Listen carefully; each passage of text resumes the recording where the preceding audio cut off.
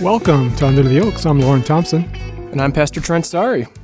We are on episode Sweet 16. It's hard to believe that we've already come this far, man.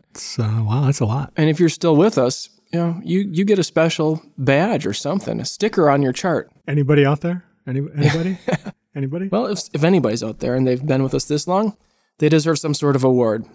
In our last episode, we talked about the important work of the Holy Spirit in bringing us to faith because we are born dead in our sins and trespasses, bringing us the forgiveness of sins, life, and salvation that Jesus has won for us on the cross. And today we're going to talk a little bit more about forgiveness of sins and what we would often refer to as the central article of the Christian faith. And we're talking about justification by grace through faith for Christ's sake. So that's where we're going to be headed, and we're going to start with just a sort of maybe an obvious question, a simple question. Do we need forgiveness of sins? And if we're examining our hearts honestly, according to the Scriptures, according to the Ten Commandments, according to what God has revealed in His Word, then the honest answer is yes, we all do, because all have sinned and fall short of the glory of God. And the Scriptures reiterate that point throughout. Psalm 51 says, "Behold, I was brought forth in iniquity, and in sin did my mother conceive me," or I was sinful from birth, sinful from the time of conception. This is David writing. Psalm 19 says, "Who can discern his errors? Declare me innocent from hidden faults." So there are sins that we're not even aware of. Not only do our sins pile up high each day, but they're probably much higher than we even realize because there are sins that we're not even aware of. We don't discern our errors, all of them. Isaiah 59, verse 2, "Your iniquities have made a separation between you and your God." So our sins have created a gulf between us and our Creator God, a gulf that we're unable to bridge by our own merits, our own works, our own efforts. It can't be done. So, yes, we need forgiveness. This is going to be essential. If we ever expect to cross that gulf that separates us from our God, it can only be by the remission of sins or forgiveness. Now, the question is, does God forgive sins? And throughout the Scriptures, we find passages like this, as we see in the Psalms 130, "With you there is forgiveness." Psalm 103, "Bless the Lord, O my soul, who forgives all your iniquity."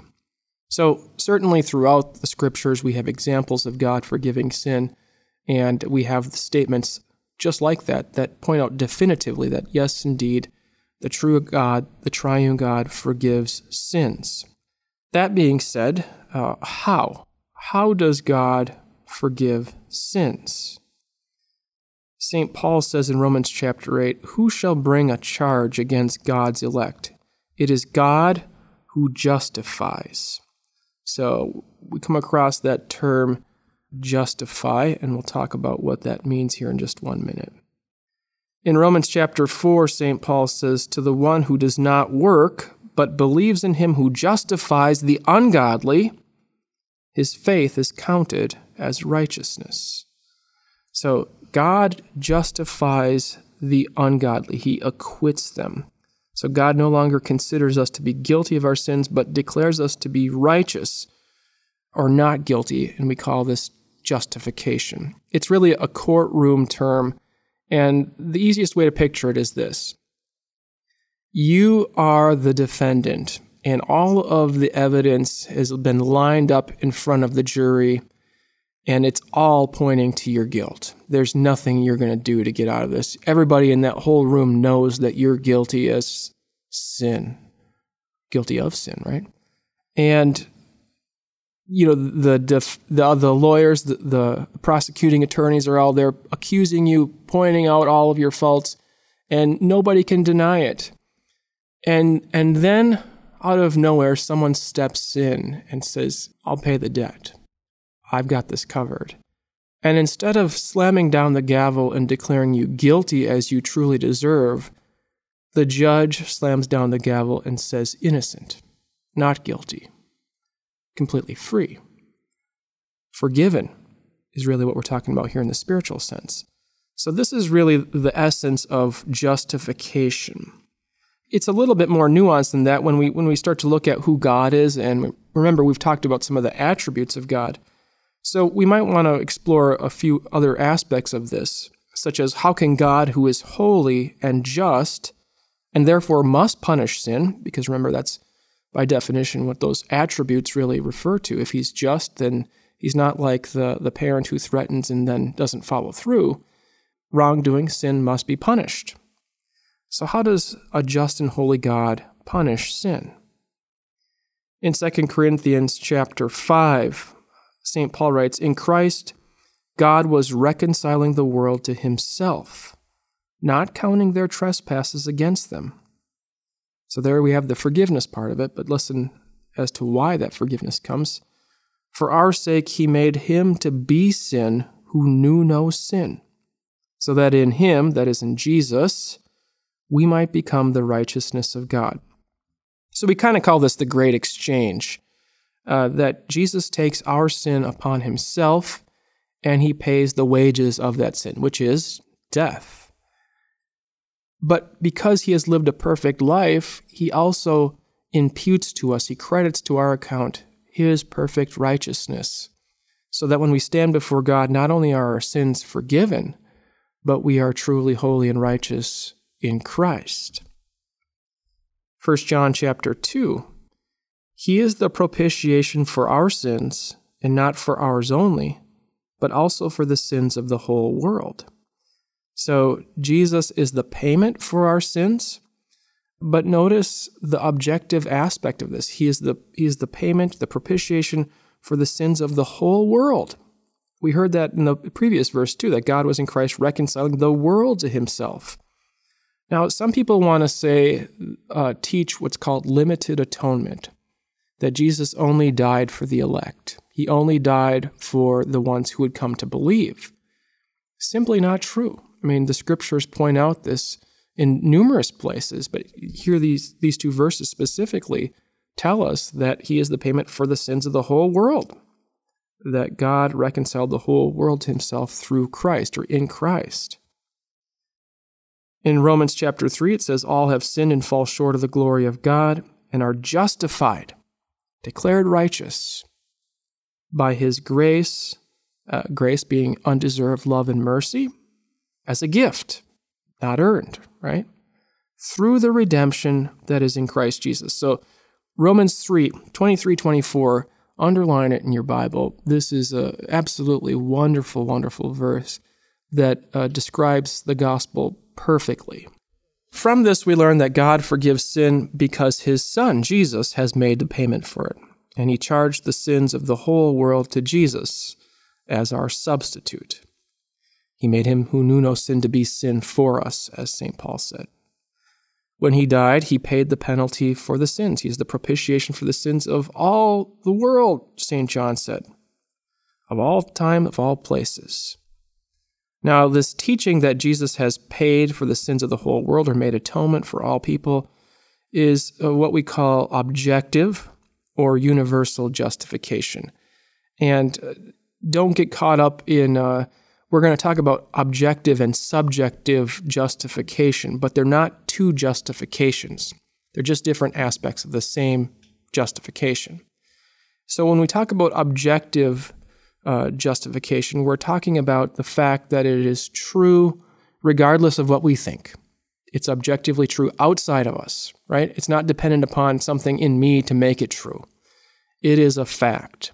How do we know this? Because the scriptures state it very clearly.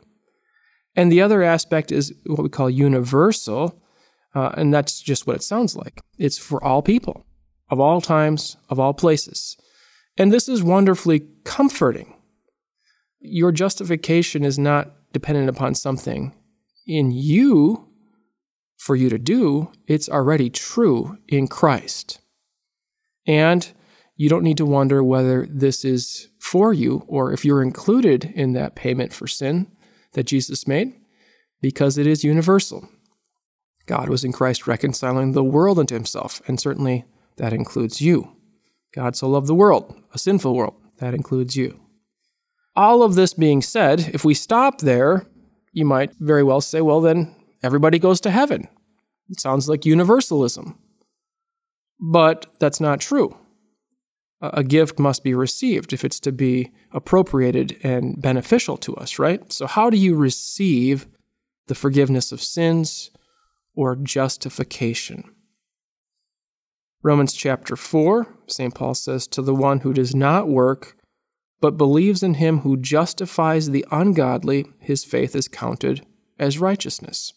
So there we heard that verse already before, but the emphasis being it is God who justifies the ungodly. Notice there's nothing good or meritorious in those who are being justified. And it's done through faith. His faith is counted as righteousness. So we talk about faith being the receptive instrument, the open hand which receives the gifts that God gives. If you don't have the instrument to receive the gift, it doesn't do you any good. It doesn't mean that God didn't give it to you. It doesn't mean that God doesn't want you to have it. But apart from faith, you have no way of receiving it. And remember, faith itself is a gift of God, not of works, lest anyone should boast, as St. Paul says in Ephesians. Romans chapter 3, we hold that one is justified, declared righteous, by faith, apart from the works of the law.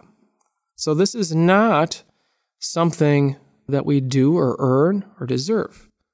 And I think we have to be careful when we talk about faith, too. It's not that God sees your faith and rewards it. I think sometimes people talk about faith as though it's a good quality or a good characteristic in us that somehow God is impressed with and therefore he rewards. So it doesn't say you're justified because of your faith, simply that you're justified through faith. That faith is the means by which you apprehend or take hold of the blessings that Christ has won for us. So we're not justified because of faith, but through faith, or by faith. And as we've said before, 1 Corinthians 12, no one can say Jesus is Lord. Nobody can confess faith in Jesus apart from the important work of the Holy Spirit, which we talked about in our last episode.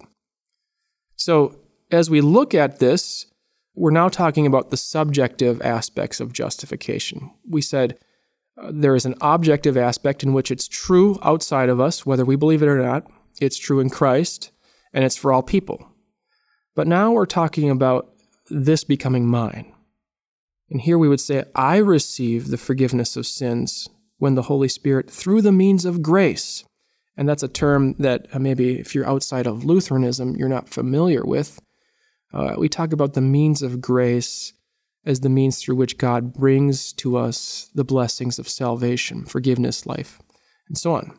And these means of grace, these channels through which God brings us these blessings, are the gospel in word and the gospel in the sacraments. So we're going to talk more about those things as we go on here too. So the Holy Spirit, through the means of grace, creates in me the faith that God has forgiven all my sins because of what Jesus has done. And more than that, yes, so we emphasize that God actually distributes the forgiveness of sins, life, and salvation through these means. It's not just he reminds us about these truths or he just tells us they're true. He actually brings us those life-giving treasures through his word, through his sacraments. Now, the teaching that Jesus paid for my sins we call subjective or individual justification. So what was objectively true doesn't do you any good unless it's subjectively received. What was universally true doesn't do you any good unless it's individually appropriated, right? This goes without saying. I mean, this is the way things work. So what then does the Bible teach about the forgiveness of sins or justification? Romans chapter 3, there is no distinction, for all have sinned and fall short of the glory of God, and are justified, and every time you hear that word, you might as well think declared righteous, by his grace, undeserved love and mercy, as a gift, not earned or deserved, through the redemption that is in Christ Jesus. So this is all on account of what Jesus has done. And Romans 5, therefore, since we have been justified by faith, we have peace with God through our Lord Jesus Christ. So we receive forgiveness of sins. We are justified before God, not because of anything we've done, but by grace, because of what Jesus has done through faith. Historically, we sometimes talk about this article of justification by grace through faith, this teaching, this doctrine, as the article by which the church stands or falls.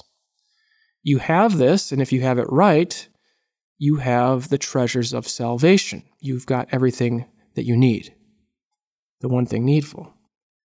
If you get it wrong, you have nothing. You might have all the outward appearances of Christianity, but you lack the very heart and center of it all. Likewise, when we come to the Scriptures, this is the very hinge point. This is what it all points to. The Old Testament pointing forward to it, the New Testament pointing back to it. It's all wrapped up in the person of Christ, obviously. But again, if we read the Scriptures and we fail to see this at the very center of it, we miss the point entirely. So this is a very, very important teaching. It's one that people like Martin Luther were willing to risk their lives for when they saw that it had been distorted or perverted. And certainly he wasn't the only one. I mean, we come across that in the New Testament itself. I mean, the apostles, most of them all, besides John, die as martyrs for this teaching, the gospel. So why can and should every Christian be certain of the forgiveness of sins and of their salvation? Now, you'll hear a lot of people sometimes talk about, are you sure you're saved? And it's interesting to hear various Christians answer that question. A lot of people, you'll hear street corner evangelists, have you found God? Sir, are you saved? And of course, what they want you to say is, yes, I've given my life to Christ. I had this conversion experience. I was born again. And they can usually point to a day, time, and place that this feeling came over them, or they said this prayer, or whatever it might be. This becomes the center point or the mark of a true Christian. The problem with that is the certainty becomes very subjective. Am I sure I did it right? Was I really sincere? Maybe it was my mind playing a trick on me. Obviously, this becomes kind of a dangerous place to have your faith resting. So rather, we would say faith rests securely on the objective Word of God, outside of us. How do I know I'm saved? How do I know Jesus paid for my sins? Because the Bible says it. It's the song we all learned in Sunday school. Jesus loves me, this I know, for the Bible tells me so. Sounds simple enough, sounds straightforward enough, and yet it actually is quite profound. I actually had heard somebody change the lyrics of that song. They said, Jesus loves me, this I know, for my heart tells me so. And that's not true. Your heart might tell you a lot of things that aren't true. The heart is deceitful above all things. So it's because of the objective truth of God's word that we can be certain of our forgiveness and so on. So in John chapter 10, Jesus said, my sheep hear my voice, and I know them, and they follow me. I give them eternal life, and they will never perish, and no one will snatch them out of my hand. So notice there is a certainty of salvation that Jesus speaks of, but there's also, he tells us how that certainty comes. My sheep hear my voice. They're listening to him. They follow him. They receive what he gives. He gives eternal life. And it's because of that, because of Jesus, that they'll never perish. In Titus chapter 3, St. Paul writes, he, that is God, saved us, not because of works done by us in righteousness, but according to his own mercy, by the washing of regeneration and renewal of the Holy Spirit. So again, this is God's work. We're going to come back to that verse in a future episode where we talk about the blessings of baptism. But again, notice how all of these things lead us to look outside of ourselves. This is God's work, God's doing, what He's done for us, what He has said to us in His Word, what He's done for us in baptism. Romans chapter 8. For I am sure that neither death, nor life, nor angels, nor rulers, nor things present, nor things to come, nor powers, nor height, nor depth, nor anything else in all creation will be able to separate us from the love of God in Christ Jesus our Lord. So every believer can and should be sure of the forgiveness of his sins and his salvation because God's promise is certain. He doesn't lie. And again, this is the bedrock or the solid foundation upon which our faith rests securely. How can I know that Jesus paid for my sins? How can I know that God loves me and forgives me? Well, because the Scriptures declare it. And God's Word is not a dead letter. It is living and active. It actually imparts the very forgiveness that it speaks of. So, why must we always hold and therefore teach this doctrine of justification by grace for Christ's sake through faith? Why is this so important? Why is it the article by which the church stands or falls? Well, in the book of Acts, chapter 4, we read, there is salvation in no one else beside Christ. There is no other name under heaven given among men by which we must be saved. So this is the chief teaching of the Scriptures itself. All roads don't lead to the same place. Contrary to the universalism taught in our culture and our society, the Bible makes these exclusive claims. Jesus would say, no one comes to the Father but by me. The book of Acts says there is no other name given under heaven by which we must be saved. John chapter 20. St. John writes, these things are written so that you may believe that Jesus is the Christ, the Son of God, and that by believing you may have life in His name. So the Scriptures point us to the all-sufficiency of Christ. He is the one thing needful. He gives us all that we need for salvation. When He says it's finished on the cross, He means it's finished. He doesn't say, I've done my part, now you better step up and do yours. Galatians chapter 5. St. Paul writing to a group of people who were tempted to go back to some sort of reliance on the works of the law, to sort of combine faith in Christ with works done according to the law. He says, you are severed from Christ, you who would be justified by the law. You have fallen away from grace. In other words, we can't kind of concoct our own version of Christianity where we can kind of combine this and that, and we say, yeah, faith in Jesus is good, but you also should have this and that, and these are the true marks. No, St. Paul warns to depart from the gospel, the pure gospel. This teaching of justification by grace through faith is to sever ourselves from Christ, to fall away from grace. In other words, apart from God's grace, what are we left with? His wrath and judgment. That's not someplace we want to be. So this is super important. It's of utmost importance. Matthew chapter 9, Jesus said, take heart, my son, your sins are forgiven. It is this message that gives true comfort to sin-burdened consciences. Everybody's walking around with baggage. Everyone's walking around with skeletons in their closet. There are things that we're too ashamed to tell other people about, that we've thought or done in our past. God knows these. And it's the gospel that brings us true comfort and lasting comfort, that assures us of God's love, His mercy, and that eternal salvation that Jesus has won for us. So we need this for consolation's sakes. It's not based on any sort of conditional clause, if you do this, then God will forgive you. It's true in Jesus, and therefore it brings real comfort. As Jesus would say, come to me, all you who are weary, and I'll give you rest. Revelation chapter 1.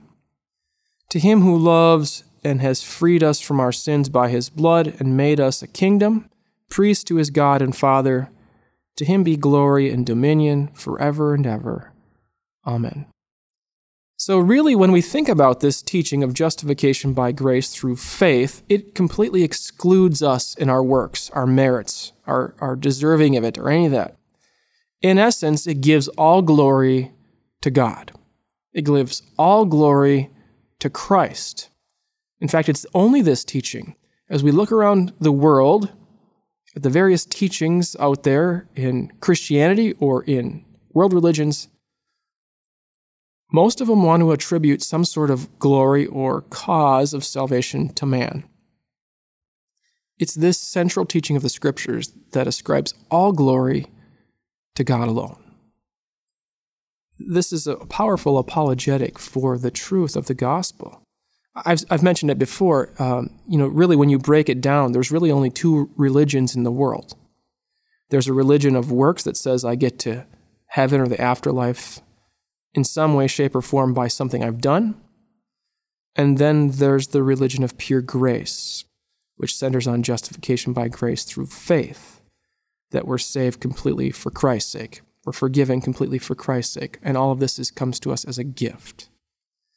So why do we need to hold and teach this doctrine of justification by grace for Christ's sake through faith? Well, because it is the chief doctrine of the Christian religion. Because it distinguishes the Christian religion from all false religions, which all teach salvation by works. Because it gives enduring comfort to repentant sinners. And because it gives all glory to God. So, this is something that we should come back to over and over and over so that we understand it clearly. And I'm sure that raises some questions in your minds, and hopefully we'll be able to cover some of those questions in future episodes. But as always, you're more than welcome to submit your questions to us via email or whatever, and hopefully we'll get to them. Just to give you a little preview of things to come, we've got a few more episodes covering some of these essential teachings of the Scriptures. What does the Bible say? But in the future, we're going to have all sorts of exciting things for you on Under the Oaks. We've got, some interviews and some topical studies lined up, and I think you'll enjoy that as well. So, thank you for joining us on Under the Oaks. This is Pastor Trent Sari. And I'm Lauren Thompson. Join us next time.